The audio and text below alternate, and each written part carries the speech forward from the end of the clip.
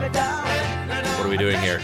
I've got a bit of an update that you've already seen, but the avid listeners may not have. Oh, yeah, okay. I have had some information presented about a previous topic we've talked about, presented to me in a way that made me rethink my opinion of the topic. Yeah. There is I'm going to call him sports vlogger.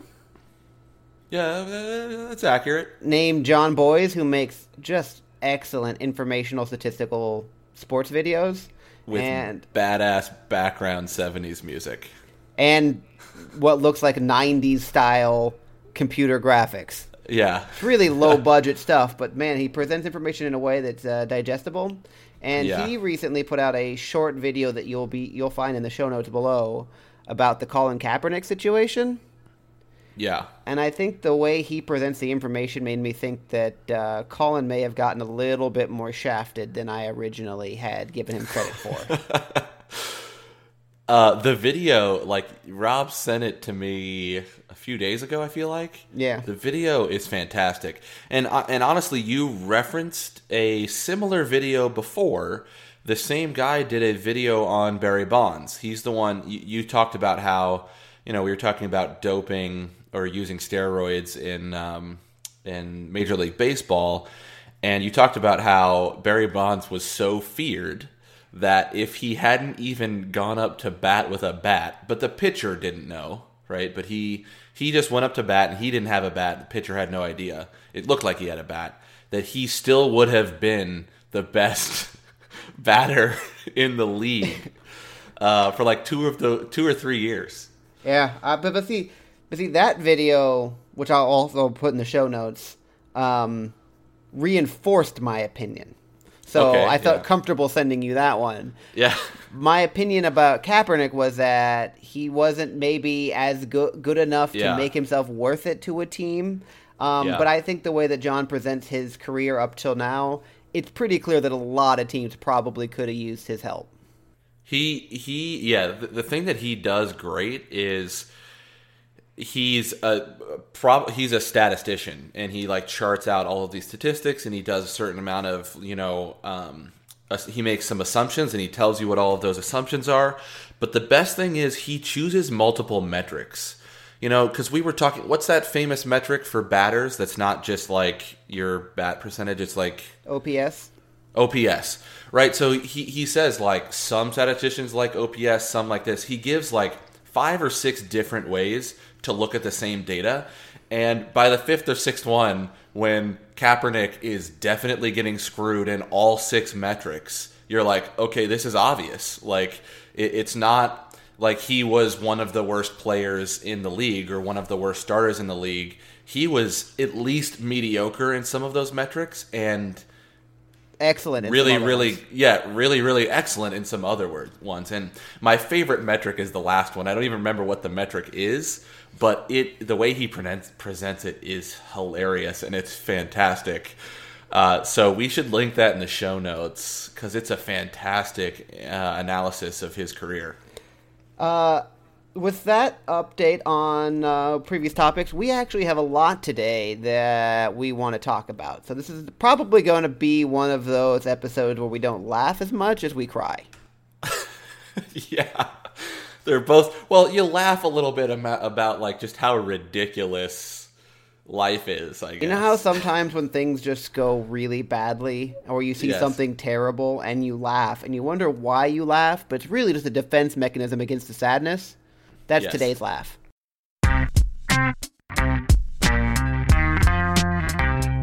So the first topic is going to be the Tax Cuts and Jobs Act of 2017. That is the name of the bill that has now passed both the House and the Senate. But a different bill has passed both. They still have to reconcile the two. And they are pretty different at this point. The House bill is a lot more severe than the Senate bill is.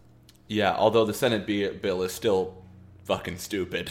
But so yes, they still have to go through a conference committee. And President Trump would still have to sign it once those reconciliations are made in conference committee.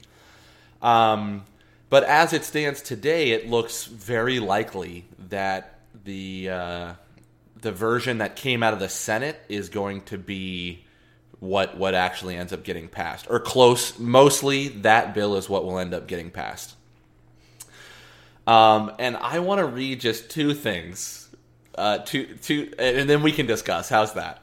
Or sure. Maybe should we do one at a time, or should I read both of them? Read both of them. Let's see let's see what interests Aaron. So the first thing is, the next time any Republican ever says something about the deficit, I will tell them to go fuck themselves. Because it's like a shitty shield that they had when they wanted to hate Obama-era policies. It was like, it increases the deficit, or the deficit's too high, or the debt's too high, or blah, blah, blah. Okay, but now you can't say that anymore. You can say, the deficit's too high, and I don't care about healthcare. You now have to tell me what you don't like about the deficit, because your representatives in our federal government just told us they do not give a fuck about the size of the deficit. The bill that comes out of the Senate, after having been evaluated by both the nonpartisan Congressional Budget Office, which is both Republicans and Democrats, and the Tax Policy Center, which is also nonpartisan, they both estimate that the deficit will increase between $1 trillion and $1.4 trillion. And if you don't remember, that's not the debt, that's the deficit. That's the yearly change. So it will cause $1 to $1.4 trillion more dollars to be spent per year. The current deficit is $600 billion. So now you might say, well, under Obama, there was a period of time where it was $1.4 trillion deficit. Yes, there was. Except your argument was back then was the deficit is too high. You can no longer ever make that argument to my face. I will freak out. Like, I will literally freak out. They would make the argument that this is going to cause so much growth in the U.S. economy that will make up for the deficit. Yeah, sorry, these numbers are with that growth taken into account by both the Tax Policy Center and the Congressional Budget Office. Now, what I saw earlier with the Tax Policy Center was saying $2 trillion, and you're saying between 1 and 1.4. So that the $2 trillion, it depends on which one. The morning of Friday the 8th, or sorry, Friday the 3rd, whatever it was. I think it was the 3rd. No, it's like the 1st. Friday the 1st, yeah. So the morning of Friday the 1st, that's what came out. The Tax Policy Center said something like $2 trillion is the deficit. If we take your shit of like better economy into account, it's $1.5 trillion added to the deficit. By that night when they passed it at 2 a.m. on Saturday, December 2nd. That's the Senate. Neither the CBO nor the Tax Policy Center had taken a look at it and actually said they had taken a look at it, but they hadn't come out with their analysis yet. That it had come down to $1.4 trillion and then probably about $1 trillion when you add the economic benefit into the equation. So, assuming there's no financial market crash or something that really sucks, it'll add $1 trillion to the deficit. Okay, what was the second thing you wanted to read? And by the way, that's over like 10 years or something like that. Anyway, okay, yeah. So here's the next thing. I'm going to read this whole paragraph, which is a summary of the CBO and the Tax Policy Center, what they said. And then maybe we'll do like a sentence at a time. Under the version of the bill that the U.S. Senate passed, 9% of taxpayers would pay more under the current law. 12% would pay more in 2025, and then 50% of taxpayers would pay more in 2027. The income groups with the increases in taxes earn under $75,000. The top 1% of taxpayers would receive approximately 18% of the benefit in 2019, 22% in 2025, and 62% in 2027. So in 10 years, 62% of that $1 trillion that's like now not being pulled in by the federal government will be going to the top 1% of taxpayers. The bottom 80% of taxpayers would receive 38% of the benefits in 2019. Not too bad. And then 9% of the benefit in 2027. So the bottom 80%, most taxpayers will only see 9% benefit in 10 years. The Senate version also impacts healthcare, with up to 13 million fewer people covered, with health insurance and Medicare cuts of up to $25 billion annually. And let's face it, that is probably on the bottom 80% more so than it is on the top 20%, or especially the top 1%. The top 1% either A, don't notice their healthcare costs, or B, have it paid for by their company for the most part. The Congressional Budget Office then reported that the deficit increase of $1.4 trillion could trigger an automatic spending reductions in specific categories up to $150 billion per year over the next 10 years, which includes $25 billion in Medicare. I don't have Medicare. That's mostly for senior citizens. And this is because in 2010, there was a statutory Pay-As-You-Go Act, which requires that unless you get 60 votes in the Senate to waive that act, you have to start cutting things over time if you increase a certain dollar value of the deficit. So that's it right there. Like, I don't understand how anyone can convince the majority of people who are taxpayers that this is good for them. Are you wanting me to defend it? Because I think... I'm not. I'm wanting to say, yeah, what the fuck? The devil's advocate here would say trickle-down economics. Yeah. Because that's pretty much the only thing that you could possibly say that... Yeah. And then, like, trickle-down economics doesn't exist, because all that ends up happening is rich people save more money. Here's the cool thing. It does exist. It just doesn't exist to the degree that Republicans think it has every time they've tried it.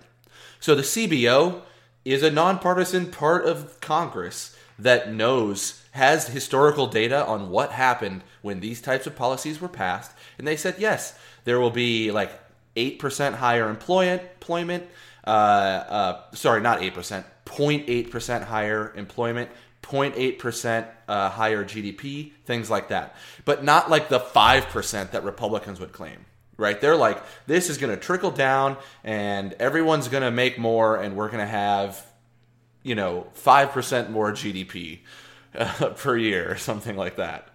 Or 5% more GDP per capita, or maybe just GDP in each year. So either way, like, what the hell? That's a good argument, and honestly, I've had this discussion with Republicans before. The concept of trickle-down economics is not foreign to me, and it makes theoretical sense, right? I'm like, okay, that makes sense. Okay, you give tax breaks to businesses and higher earners, and they end up creating businesses and creating more jobs and growing the economy.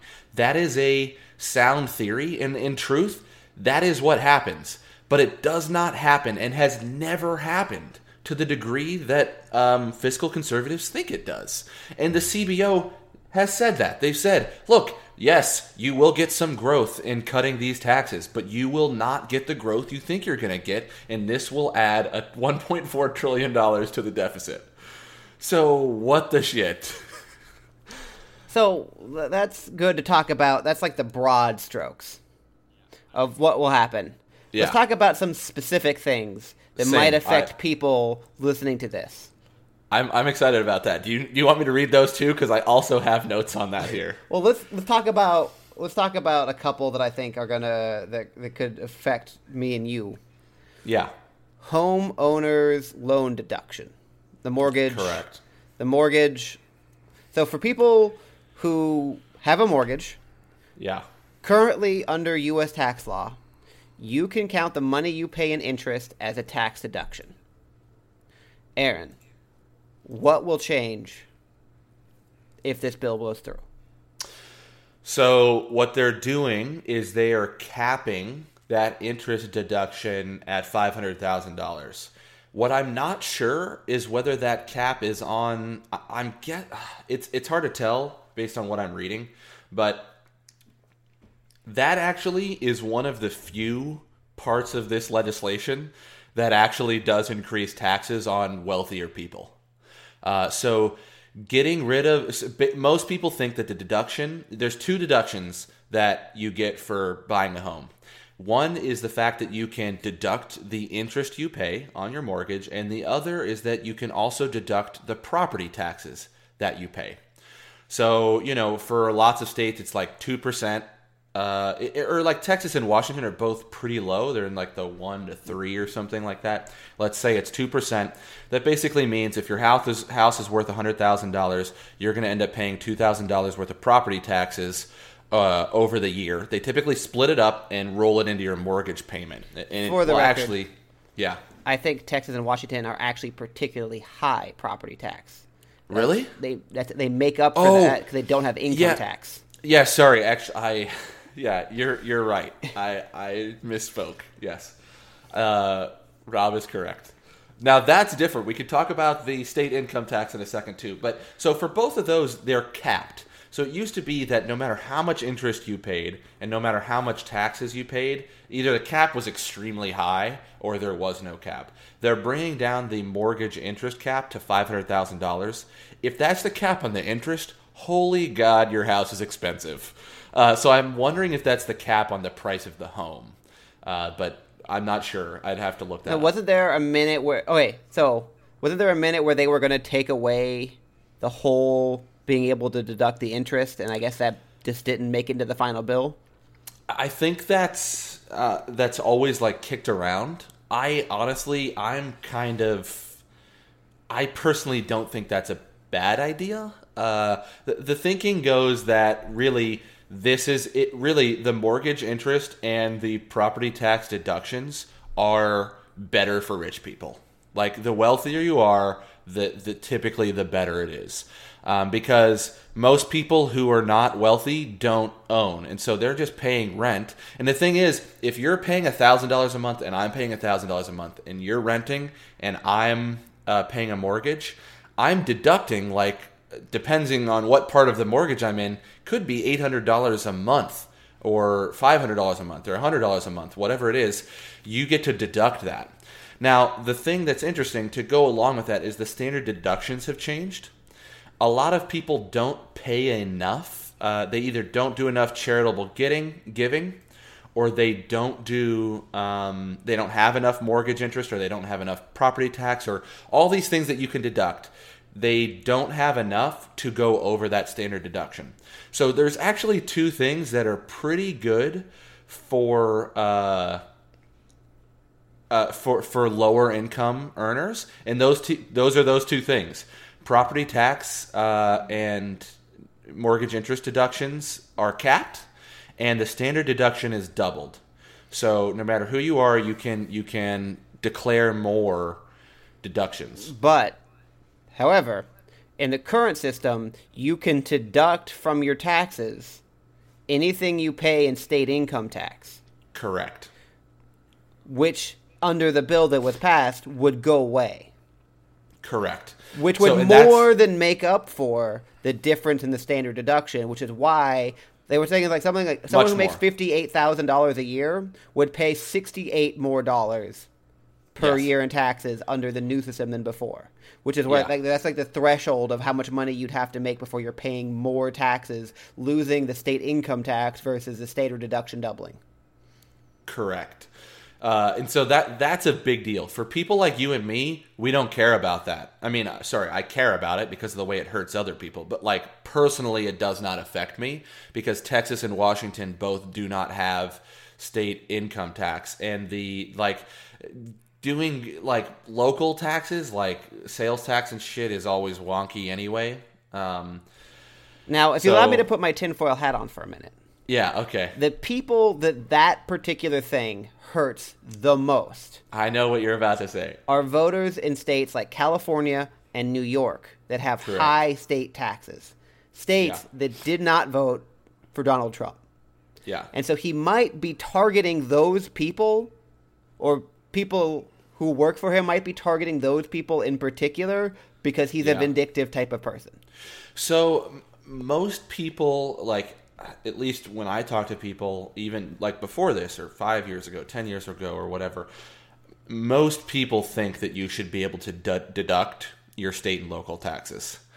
And so that kind of lends itself to this it's not even a conspiracy theory, as it's just like if they really, really thought that it would be bad for their base, they probably wouldn't do that. But a lot of this is bad for their base over the long haul, so maybe they did. But the theory goes that because kind of these liberal havens in the United States are largely states with high state income taxes, they are purposefully doing that to kind of screw over those states. Which is possible. Another thing that this bill is doing is it's reducing the amount of money that goes to public education and giving a pretty significant tax deduction for parents who enroll their kids in private school. Yeah. So what that part of the bill would be trying to do would be to defund public school systems in order to push more people towards private schools. Now, what that's going to do is that's going to hurt everyone enrolled in public schools. Yeah. And marginally open up the opportunity for a few more people to enroll their kids in private schools. Because it's not making private schools cheap. It's making them cheaper. Yep. So they're taking money away from the public to push... Make it easier for a few people to go to private school. Yeah. So that's an interesting decision to, I find it hard to believe there's too many historians out there that think the public education system in the United States was a big mistake. To the bill's credit, one thing it's increasing is currently today, public school teachers can deduct $250 per year from their taxes in order to buy supplies for their classroom. Yep. Under the new bill, they will be able to deduct $500 per year. So to defund the entire public school education system, they get another $250 to buy school supplies. Yay. And I think it's $10,000 deduction you can do to send your kids to private school. Yeah. Do you know who was the glorious leader of that amendment? No. Good old Ted Cruz. So I think the thought there is there's no Christian public schools, and so they're trying to push more people into religious or non-secular education. So let's be honest. That's actually a quote. Like the literal quote is this deduction would allow people to use up to $10,000 a year from tax-advantaged 529 savings accounts to fund tuition at private and religious K-12 schools. So, like, literally, they didn't even try to hand-wave the fact that part of the motivation is religious in nature. And actually, that amendment almost didn't make it. The entire bill passed the Senate 5150. 5149. That specific amendment was a 50-50 tie that Mike Pence had to break and voted in favor of. They didn't even try. Wouldn't it be against the First Amendment's separation of church and state for the state to give a tax break to religious schools? Isn't that promoting religion? Yeah, it's in I would say a constitutional gray area, since There's a lot of things in this country that promote religion, such as saying "under God" in the Pledge of Allegiance, which Congress made changes to put "under God" in, and specifically referring to a specific God or a specific religion. So now let's face it, most of the religious schools in the United States are Christian. So it is definitely a boon to Christian private schools. But it would apply to all equally. The problem is I've always had a problem with that personally, because I think that there should be no references to any religion in any texts that is governmental, including the word God.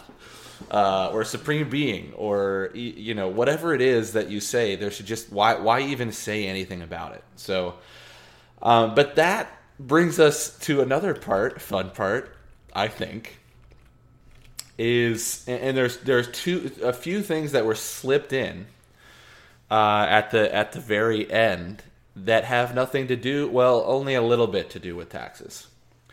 One of those is that it opens 1.5 million acres of the Arctic National Wildlife Refuge for oil and gas drilling. So it was a push by Senator Lisa Murkowski, who I believe is a senator in Alaska. And it's basically, to make more money for Alaska.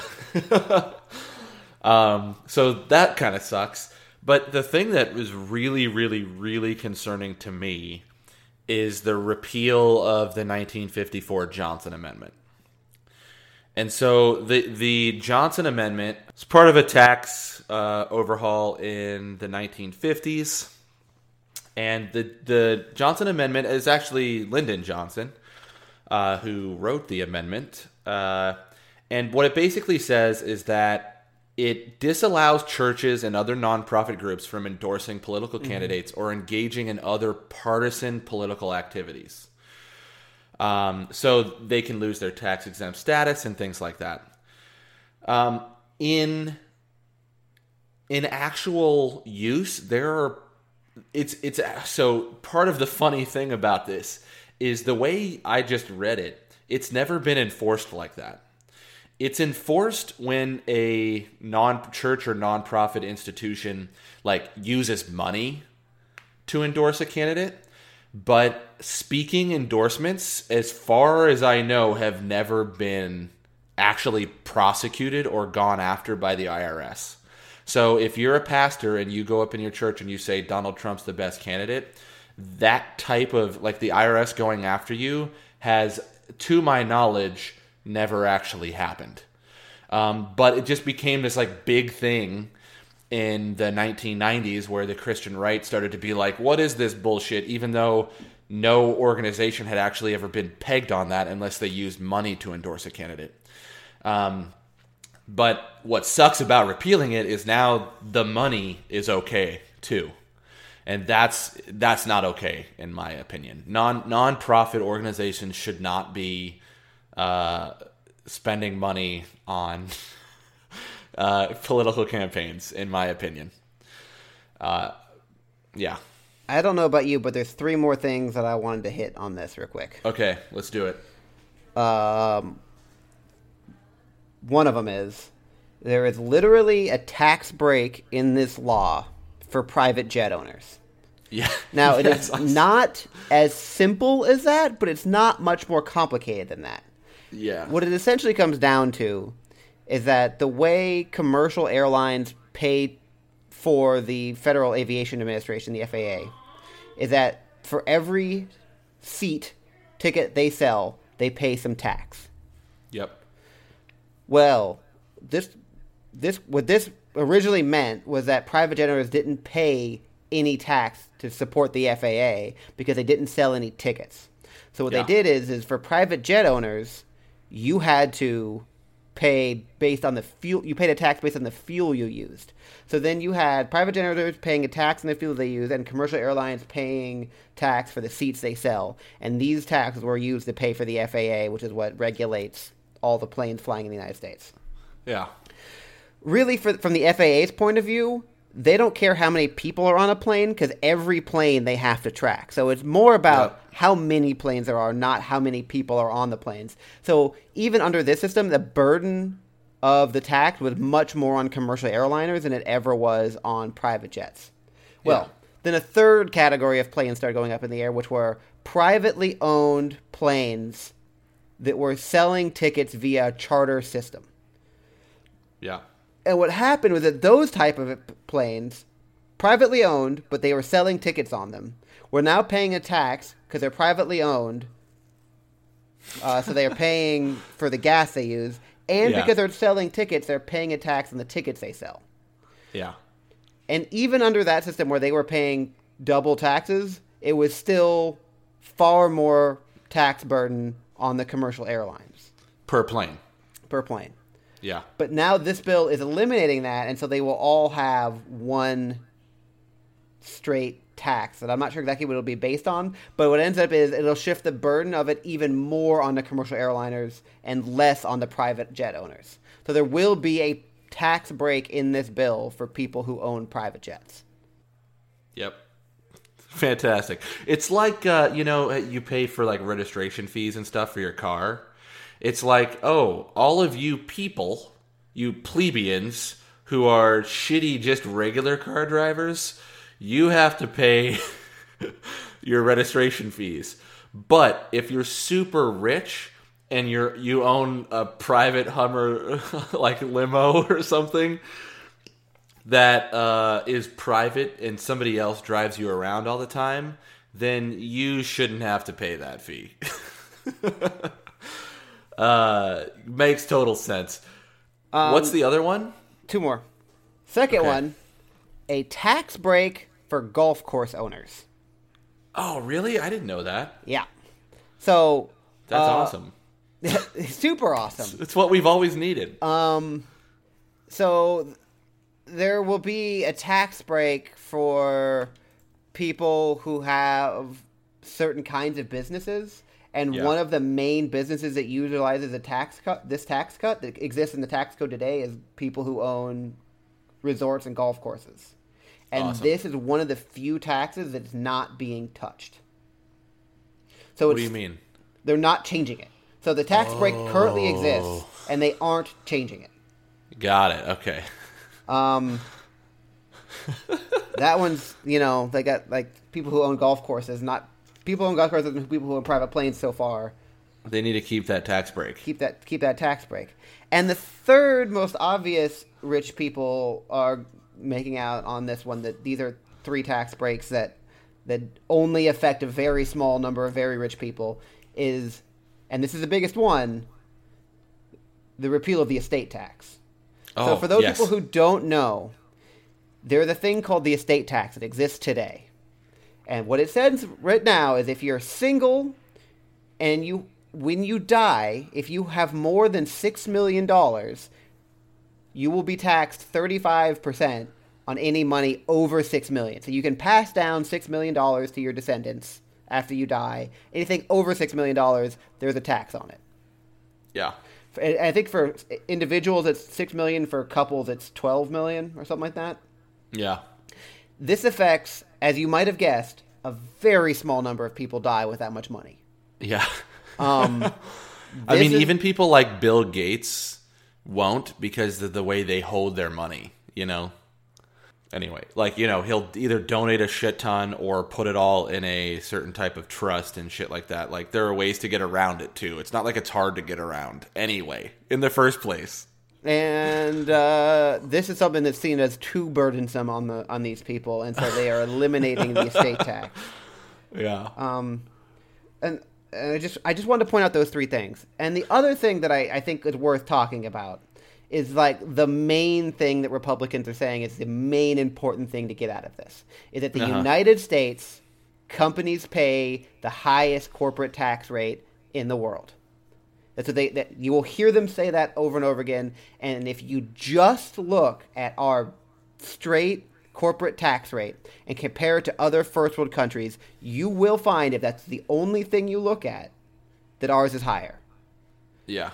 However, In most other countries, if you're talking about Germany and you're talking about France and you're talking about Japan and you're talking about these other first world countries, their corporate tax rate is lower, but that is it. They don't have things like deductions. Their tax code's much simpler than the United States tax code. Yeah. If you take into account all of the deductions and subsidies and all of that type of stuff that United States companies get, their tax rate falls right in line with the rest of the world today. Yeah. So there is an argument to be made that you could take out a lot of deductions in order to make the tax code simpler. But that is not what this does. This dramatically drops the tax rate for U.S. corporations, but leaves in place many of those deductions that those companies will take. They've eliminated some of them. They've eliminated some of, like, there was a manufacturing one where there was just, like, they made it a tax break in, like, the 1950s or 40s for companies, manufacturing companies. But then, over time, that companies that are quote-unquote manufacturing has greatly expanded to the point where, like, it's almost every company can claim this deduction. So they're eliminating things like that. But things like, they are eliminating things like the clean car, like electric car tax break, but they aren't eliminating things that things like major oil and gas companies use. So what this is going to lead to is that U.S. corporations are going to pay some of the lowest taxes in the entire world rather than bringing them in line with the rest of the world. Yeah. So, there's two other kind of pieces to this, which is interesting. That corporate tax rate is going from 35% to 20%, which is a pretty big drop.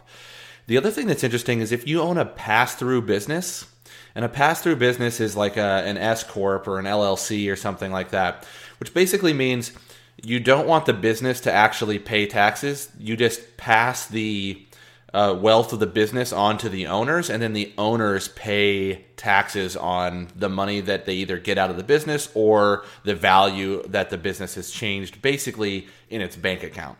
So if you own a business and your business makes $1,000, whether you pull out the $1,000 or you keep it in the business, the way it's taxed is as your personal income tax.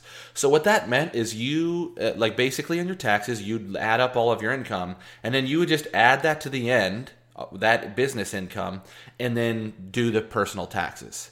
That has changed. So it meant if you were rich and you were at the 40% tax rate, and you made another $100,000 out of your business, you would pay 40% on that $100,000.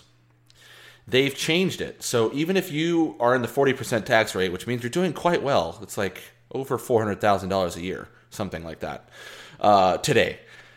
So if you're in that tax bracket today, then you're doing well. You're okay. That next $100,000 today would have been taxed at 40%. They're capping that. So that next $100,000 is only taxed at 25%. So no matter how much you could have $100 million and make $100 million through an S-corp. I think they are capped, so maybe that's not a thing. But let's say you make $1 million through an S-corp. It's not capped, at least at that level. Then instead of paying 40% on that $1 million, you would pay 25% on it, which is a huge, huge tax cut. The funny thing here, one of the things that irritates me the most about this bill is that because it fucks the deficit so hard, they aren't allowed to let these tax cuts go on forever. So I told you, so if you go look up the brackets and you calculate your taxes in 2019, you'll be like, yay, my taxes will be lower. False. They will be lower in 2019, but they slowly go away because of how hard Republicans fucked the deficit. The corporate tax cut and the pass-through business tax cut will not go away. So rich people, like if you got a pass-through business or you're doing well as a corporation, that cut will stay. But your personal cuts, who they say they're trying to help, middle America, that's who they're trying to help. Those phase out.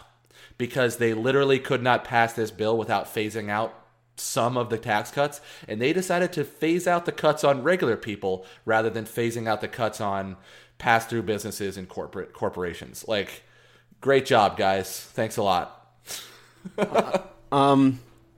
There's a lot. This is a very large, very complicated bill. Yeah. And there is no way that me and Aaron are going to cover all of the things in it in this period of time. Yeah. What I would say is, if healthcare is going to get worse, they're taking away Obamacare's ability to pay for itself by getting rid of the individual mandate, and so Obamacare will eventually become unable to sustain itself, and so healthcare costs are going to go up dramatically when that happens. If you plan on going to graduate school, there are some serious things in there that are going to make it much more expensive for you to go to graduate school. If you are a billionaire, you should be okay with this. Yeah. Other than that, you need to be concerned. However, we can't spend the entire episode talking about this because there's other stuff going on in Washington right now that we need to talk about. One comment that I want to make just to drive the point home, without giving anything away other than,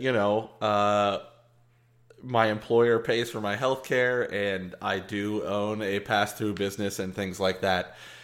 Largely, this is, for me personally, it's positive. And so, I want to say that it's not just me complaining about paying more or paying, me getting screwed. It's actually good for me, I think. And that's what's frustrating, is that it should be helping. These tax cuts should be applying to the 80%, not, the 20% whose healthcare paid for them and who have pass-through businesses to protect taxes, or who own pass-through businesses but make high salaries and things like that. So I just wanted to point out, I'm not complaining personally. I'm complaining for the state of the people of the United States, in my opinion.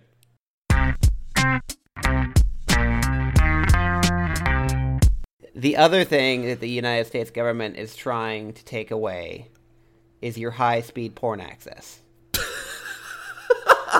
Yes! Just start it out as on the right foot, if you can.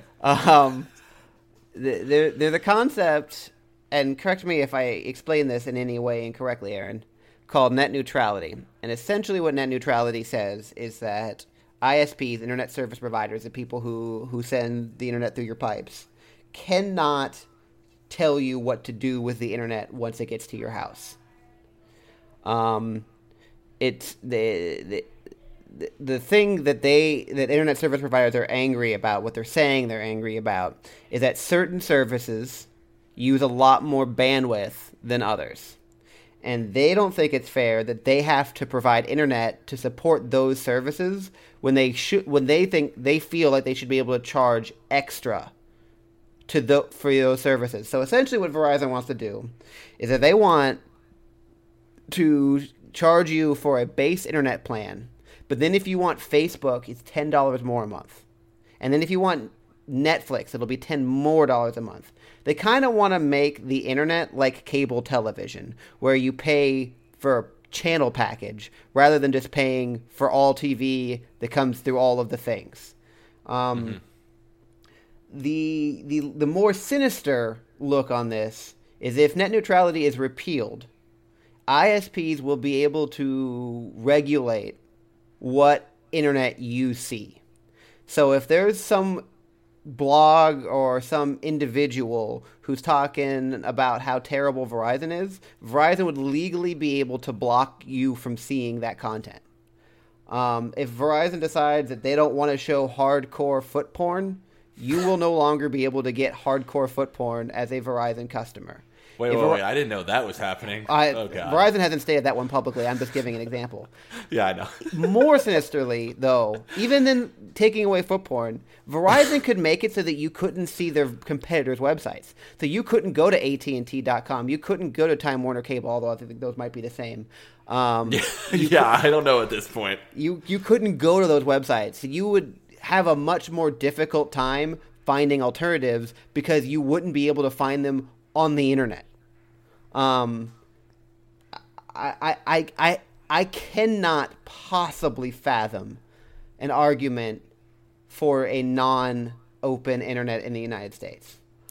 Yeah, so, and just to make one thing clear here, I think your analogy with the TV is good, the way you experience it, but the realities are much different. So with the TV thing, it's really HBO that's charging you for the individual channel or Showtime or whatever. It's a good analogy, like getting individual channels a la carte, but HBO says it costs this much for HBO. For us, like, we can't be a network unless we charge you more, or we don't want you to have to see ads, so we're going to charge you more. So really, even though Comcast charges you for HBO, it's really HBO charging you for HBO.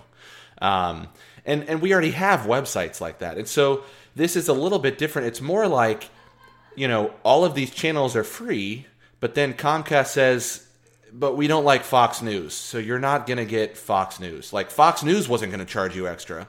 But Comcast just decided no more Fox News. Or if you want Fox News, we, Comcast, are going to charge you $5.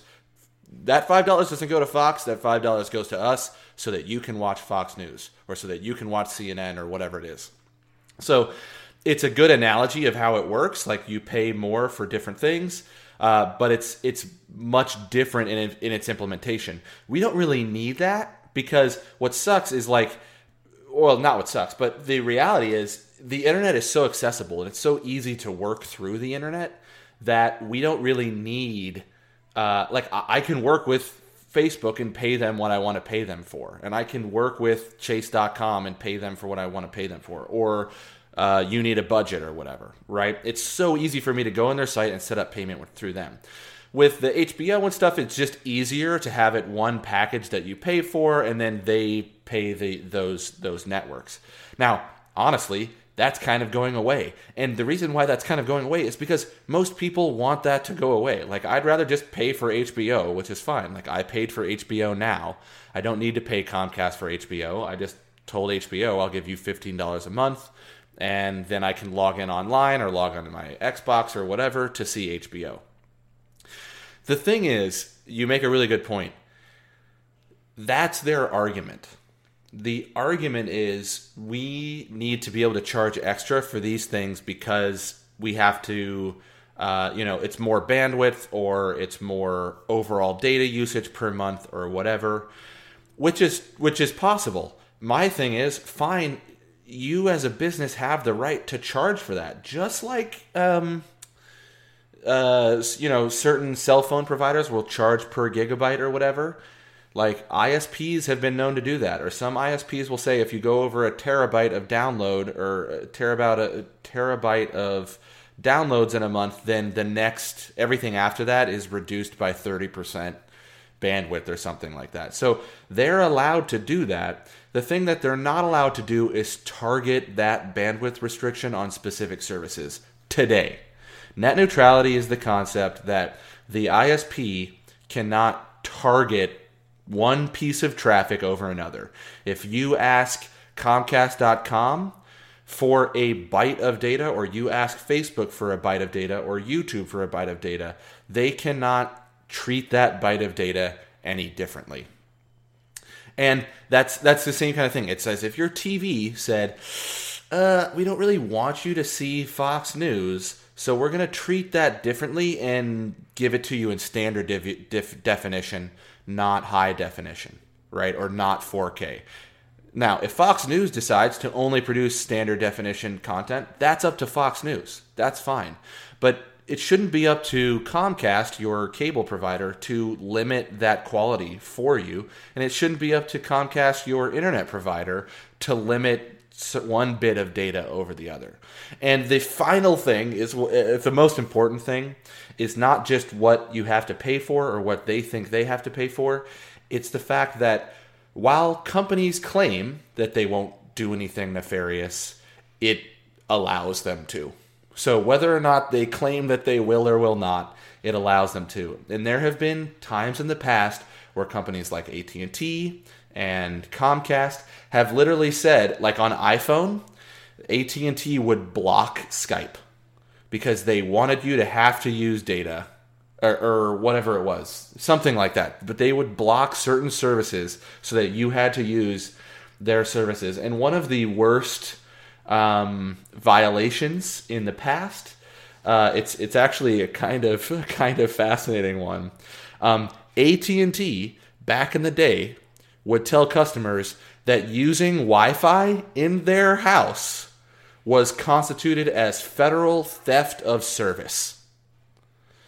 Like, that you taking your connection and broadcasting it to your own home is you stealing more service than you should be allowed to have.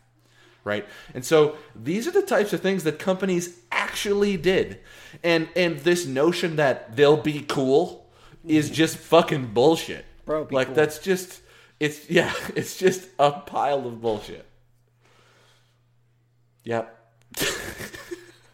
So I've had people ask me about net neutrality before. And one of my favorite things is it's because, like, obviously liberals are not for getting rid of net neutrality legislation. I have Republicans ask me, and I explain it, and they're like, oh yeah, that it seems like we want to keep net neutrality, but you know, there's got to be some good reason to get rid of it. No. Like, why do you think that's got to be? It's got to be the fact that there are lobbyists. That's the truth. It has nothing to do with you as a consumer. It does not help you as a consumer of the internet in any way whatsoever.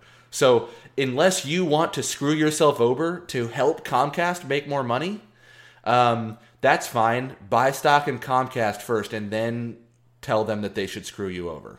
Because otherwise it is not in your best interest in any way whatsoever. You're going to pay more for your internet, and you're going to be limited in some ways, depending on what website you use. Well, it depends. Like, what they want to do at the beginning is make things like Facebook and Netflix more expensive, yep. But from there, it could be anything, and it could get political. Now, with Facebook and Netflix, it's not really political. It's just like, that's more bandwidth, so we're going to charge you more for it. Then charge me for the bandwidth regardless of where it comes from. And I will have to limit my Netflix consumption if I can't afford the bandwidth. Or I can choose to make Netflix standard definition because I don't want to pay for more bandwidth. But you should not be limiting Netflix and make it come only through standard definition for me. And part of the problem is that while we wish it were not, the telecom industry right now is largely monopolized. It's not actually monopolized across the country, but for individual consumers, it is largely monopolized. You have one, maybe two options for your internet in almost every area of the United States. Unless you live in a really big city or a really advanced condo or something like that, more than likely your choices are limited to one, possibly two companies. And in many cases, that one company with the other company had some type of deal for how their pricing should be, and so you're already getting screwed. My perfect example of this, did we talk about communism? Remember that time we were like, here's the thing, communism? Mm-hmm. I think I did talk about this then. I lived in a community, in a neighborhood, where the neighborhood, before it was built, the designer of the neighborhood decided the community is going to own the internet company. We are going to build a fiber network here. We are going to connect it to an upstream, not just an ISP, but a thing way above that like provides a shit ton of bandwidth. And we are going to make every person who lives in this neighborhood an owner of that company. They can vote on changes that we make. They can vote on price increases, so on and so forth. So literally, I would get things in the mail that's like, we want to relay new cable across the community. It will cost $5 more a month for this period of time, yes or no. I paid $60 a month for a gigabit down, a gigabit up, which is insanity. I pay $80 now for 100 down, 10 up from Comcast where I live now. But there I paid $60 a month for literally 10 times the speed down and 100 times the speed up. And the reason is because it's like water. It was there to serve the community. It was not there to make money. The community owned it. The community didn't want to make money off of it. We wanted our internet to be as good as it could be for as little cost as possible. So every neighbor, it's the other thing, it really was communism. It was like Obamacare. If you had a house in the community, you had to buy the internet. You had to pay for the internet. But it's 2017. Every household pays for internet, and when you're forced to pay $50, the lowest plan was $40 a month for still like really good, 100 down, 100 up, or something like that.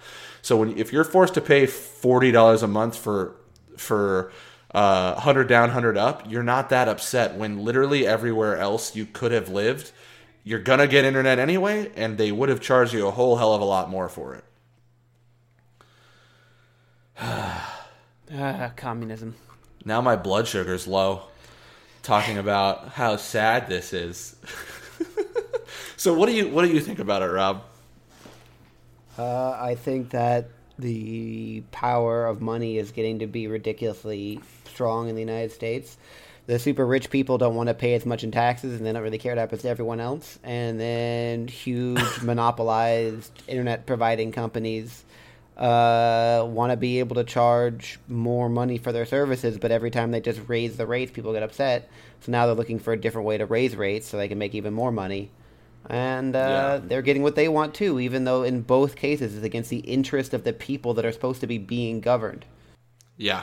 I think that's like a key factor here, is that it's perfectly clear in both the tax cuts that we're talking about and the possible repeal of net neutrality rules. Neither is in the overall public's best interest. Like, it's just perfectly clear. Now, if you want to argue about what the CBO has reported in the instance of the tax bill, then let's argue about that. But, they've been doing this for a long time, and I don't know how you could walk up to me and say, this is great for most of America, when it is clear that it is not. It increases the deficit. It only helps not everyone.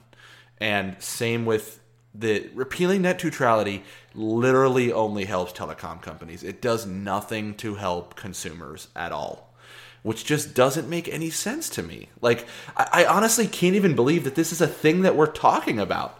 Like, I can't believe that it might even actually fly. Like, that, it's so flabbergasting that anyone would even consider this, and then actual people would be backing this up and convincing their constituents that it's better for them when it is only 100% clear that it is not. It's so frustrating. Maybe we need to get someone on who wants it and see if their reasoning is anything other than, I really, really, really, really, really have a hard on for Comcast and their earnings per share. I really don't know how else. Really, though, if we do think that they're going to repeal it, I will buy stock in all telecom companies the fucking day before, because they will go up.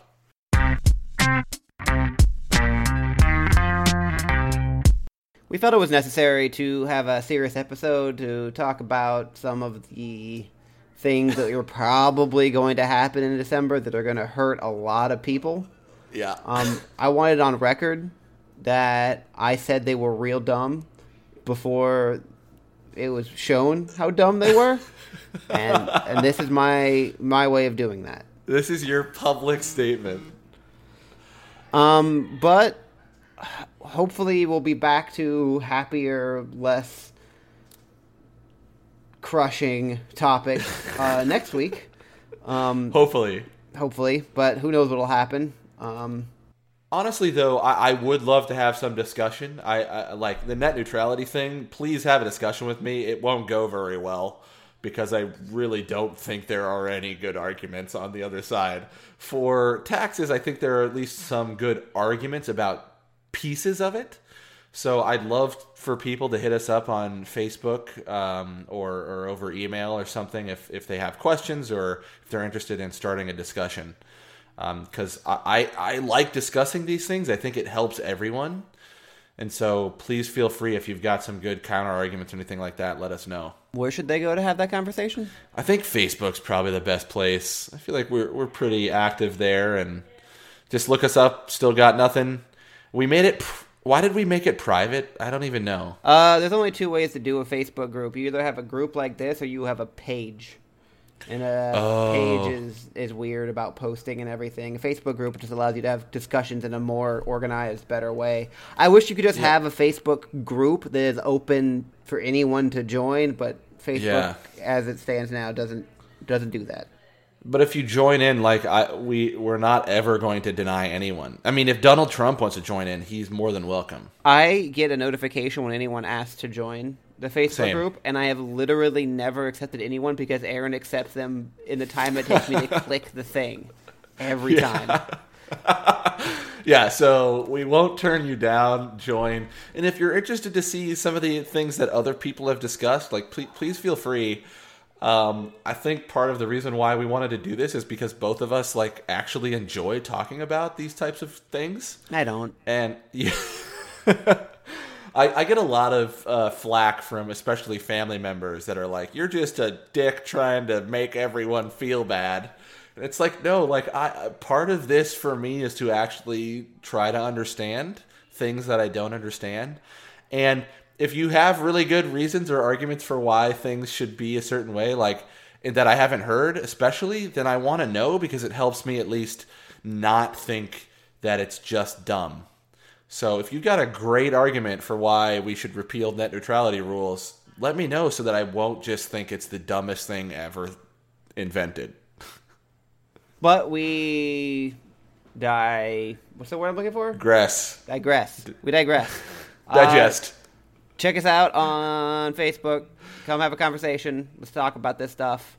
Let's figure this stuff out. Send us an email if you don't want to be public. Still got nothing at gmail.com. Other than that, we will have a guest next week. Don't know what we'll be talking about, but I'm sure it will be fascinating. Surely. And I think I'm done. Aaron, do you got anything else to say? Got nothing.